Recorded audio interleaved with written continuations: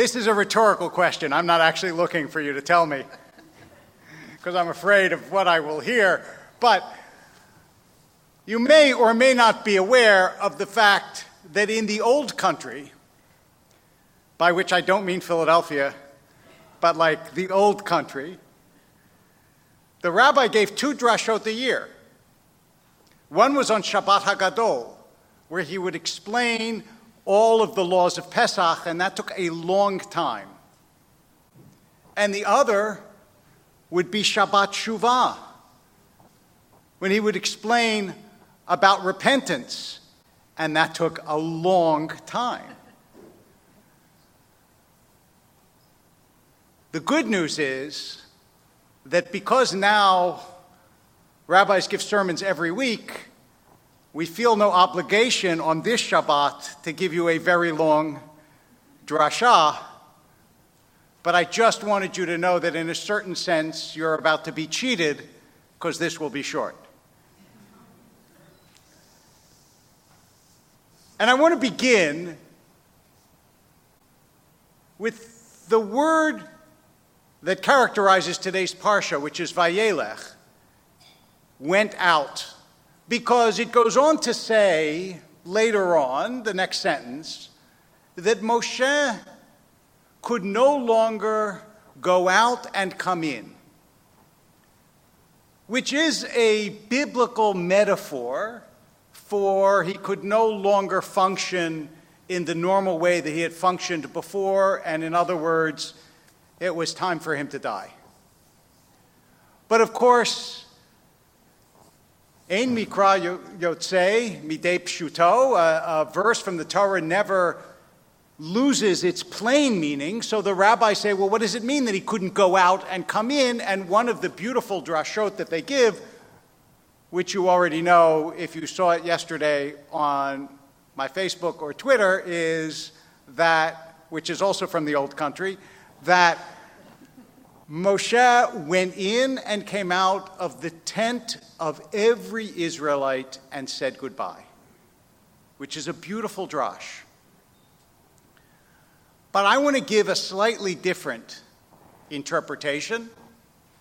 Because today is Shabbat Shuvah, and because there is this remarkable coincidence not in the sense of happenstance, but in the sense of convergence between what Moshe is described as doing and what we are supposed to do. Because all of you know that teshuvah, repentance, in Hebrew has 2 meanings, at least more than 2, but certainly 2. One is answer. A tshuva is an answer, but also tshuva means return. So to what do you return? And when it says Moses couldn't go out or come in, what couldn't he come into? So here is a different take on it. When you do tshuva, one of the things that you are supposed to do is to rediscover the parts of yourself that you have lost. Because all of us know when we are young, we have certain dreams, aspirations, ideas about what we will do, and then life knocks them out of us. And we think of young people when they express ideals as being naive. You don't realize, you'll see, you think you can do that, but just wait.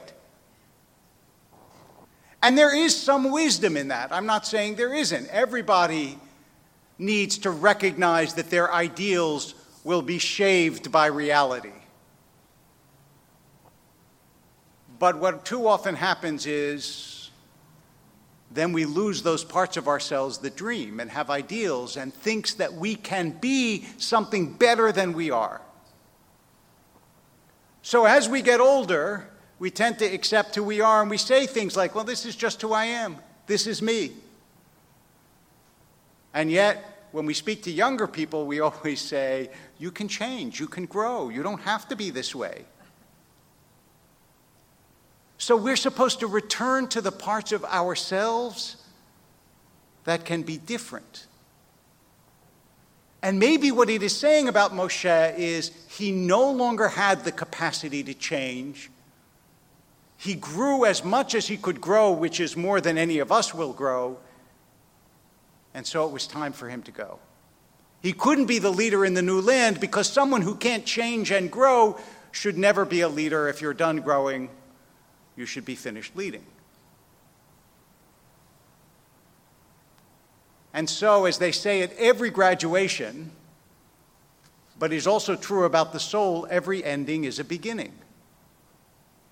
As you finish the year, you are supposed to begin anew, to do teshuvah, to do return, to rediscover the part of yourself that was laid by the roadside on the path of life. And to look inside and see that it is still there, but you have to dust it off a bit and refurbish it and make it part of your character again.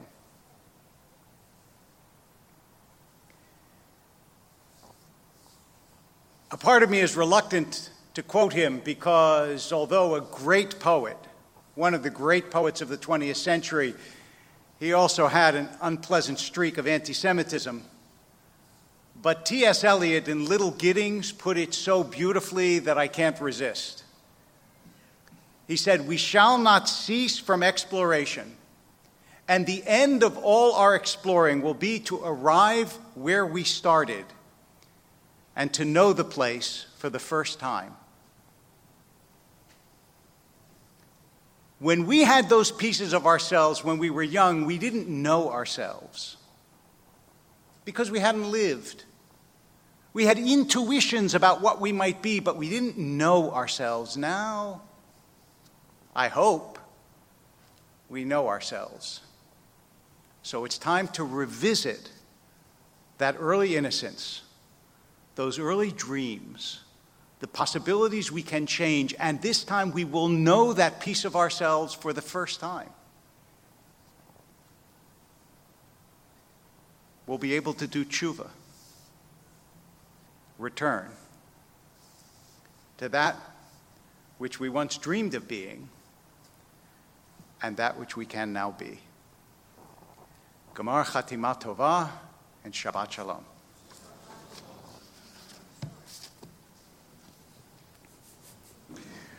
We continue our service this morning on page 204, Ein Kelohenu.